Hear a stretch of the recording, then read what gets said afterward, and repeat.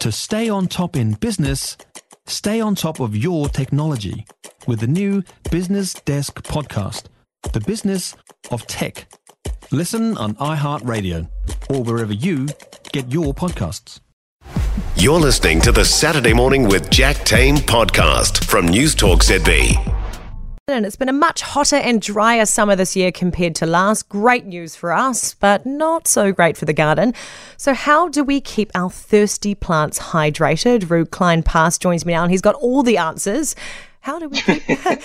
I hope you've got all the answers. I'm sure you do. Oh, Wilhelmina, come on. I'm just making some suggestions, dear. So a few answers you've got. So Yeah. What have you got for us? Well, there's a lot of different things to think about. People always say we have to pay for our water, which is quite a Dutch observation, by the way. But let's not go there. So I would say, so how do you water? Now, first of all, don't water in the middle of the day. And don't water by watering your leaves, because what happens is basically all the H2O will disappear, evaporate back into the clouds as a cloud. So this is the point. You do it without sprinklers and you wet the soil, because that's where the roots of the plants are, eh? Makes total sense. Yeah, so go low down on the soil and not too hard, not too loud, gently on the soil, don't clog it up. Because if you wet your leaves, you can get wet leaves and fungal spores and bacteria, and you actually start getting diseases. So that's another reason for actually watering the ground. Other question you get on Talkback Radio, apart from the favorite question they get on Talkback. You know what the favorite, most common Talkback question is on radio? No. Is it to do with gardens? No, it's are you there? Oh. So in New Zealand. So do you do your watering in the evening or do you do it in the morning?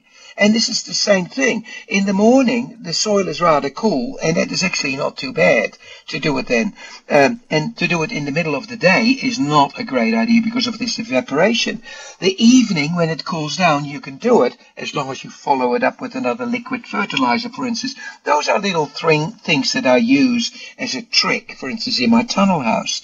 So I water later in the day to make it all nice and moist, cool the ground, and then go with some liquid fertilizer like seafood soup and seaweed tea over the top. And that means that the plants are literally able to take the nutrients up. So there you go, but not during the day. Can you go 2 hundies and actually overwater your plants pretty easily? And how can you tell when to stop giving them water? Overwatering is not a good idea for the sense of diseases and fungi and bacteria. Underwatering is the new, if you like, voice that I've started to use for the simple reason. If you underwater the plants, in other words, you give it little bits at a time in the evening, the roots will have to go looking for water. They become bigger system and the plant will be far more easy and far more resilient to keep going. There you go. Very, very good. And very quickly before we go, best plants for water-stressed areas? All the stuff from the Mediterranean, the euphorbias, the echiums, and stuff that should never dry out are ferns. They have a crook system and they would die if they go too dry. Interesting. Well, great tips there. I reckon you had all the answers there. Thank you so much for your time. That is the wonderful Ruud Kleinpaste. For more from Saturday Morning with Jack Tame, listen live to News Talk ZB from 9 a.m. Saturday or follow the podcast on iHeartRadio. If you enjoyed this podcast, you will love our New Zealand Herald podcast, The Little Things, hosted by me, Francesca Rudkin, and my good friend Louise Airy. We focus on all the little things that you can do to make a positive impact on your life and to cut through the confusion from the health and wellness industry. Join us every Saturday to hear from the experts for all the tips and advice you need. Just search The Little Things on iHeartRadio or wherever you get your podcasts.